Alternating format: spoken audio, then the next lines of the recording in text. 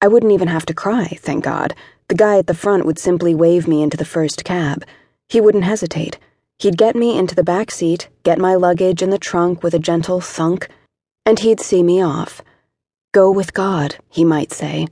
Something vague but ultimately inoffensive, and then I'd be off. I'd be headed home. I'd be going in the direction of my husband, of my not yet ex-husband, of my new life. Peter would greet me at the curb, pay for my cab, tip extra just because he can. I'd tell him my devastating news, and he'd hold me, and I'd realize, yes, my sister is right. It is everything in the world to be hugged like this, to have someone to hug me like this.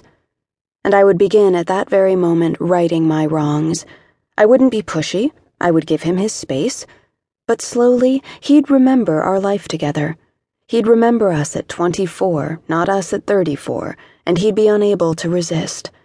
Yes, I think, this is what I should do. And I'm about to do it, too. I'm about to wheel my luggage in a grand Hollywood style to the front of the line when I feel a hand on my shoulder. I turn toward it, ready to shoo it away.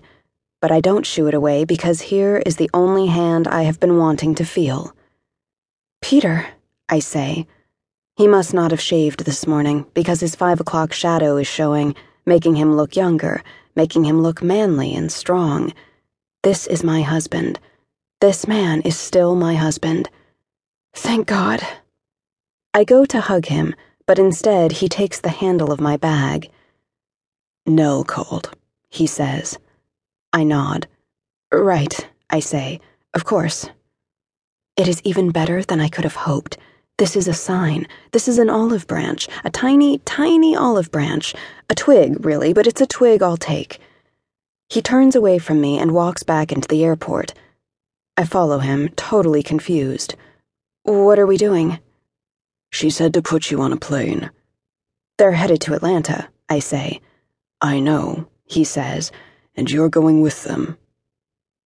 In another world, at another time, he would have hated this. He would have said about Nell's phone call and their travel to Atlanta that this was typical of their behavior. And what he would have meant by typical is that my father was a despicable man who was equally awful to all 3 of the original siblings. But Elliot and Nell were older than I was. They had a few more good years with him as kids than I did. Which means, if we're being honest, that they got more money from him. They got high school and college. I got high school and help with loan applications. By the time it was my turn, there were other, newer, better children to worry about educating. This is not me feeling sorry for myself. This is me recounting the facts. Maybe if Stan had had a sister or a brother, some crazy aunt or uncle to have taken me under a wing and shown me all the zany things to love about him, maybe then I would have felt differently about the man. But there was no one else. There was him, and there was us, and eventually there was the mounting list of pseudo-mothers and half-siblings. And even though the 3 of us agreed, as a family, to essentially write him and his horde of additional offspring off the minute I turned 18, Nell and Elliot could still be talked into answering his phone calls.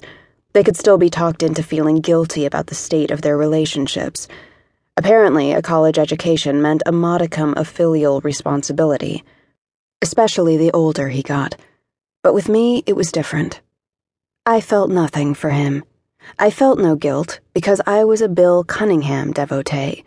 If you don't take money, they can't tell you what to do, kid. I remembered none of those alleged good years, and so I had nothing to pine for. And so now, of course, with our father finally dead, I am the only one going about her life as usual. I am the only one responding to this suicide, a final act of manipulation, in the proper way. Nell and Elliot are the ones being maudlin, dramatic. Peter, on any other day, would understand all this. You get married exactly for this sort of unspoken understanding. He's been around long enough to know the dynamics of my family, and ordinarily he recognizes all this without me having to explain a single thing. He wheels my bag to the end of the Delta ticket line and just stands there, looking forward. I'm not going, I say. I have a life. I have things here that are more important. He says nothing. It's so good to be home. I stretch out my hand and touch it.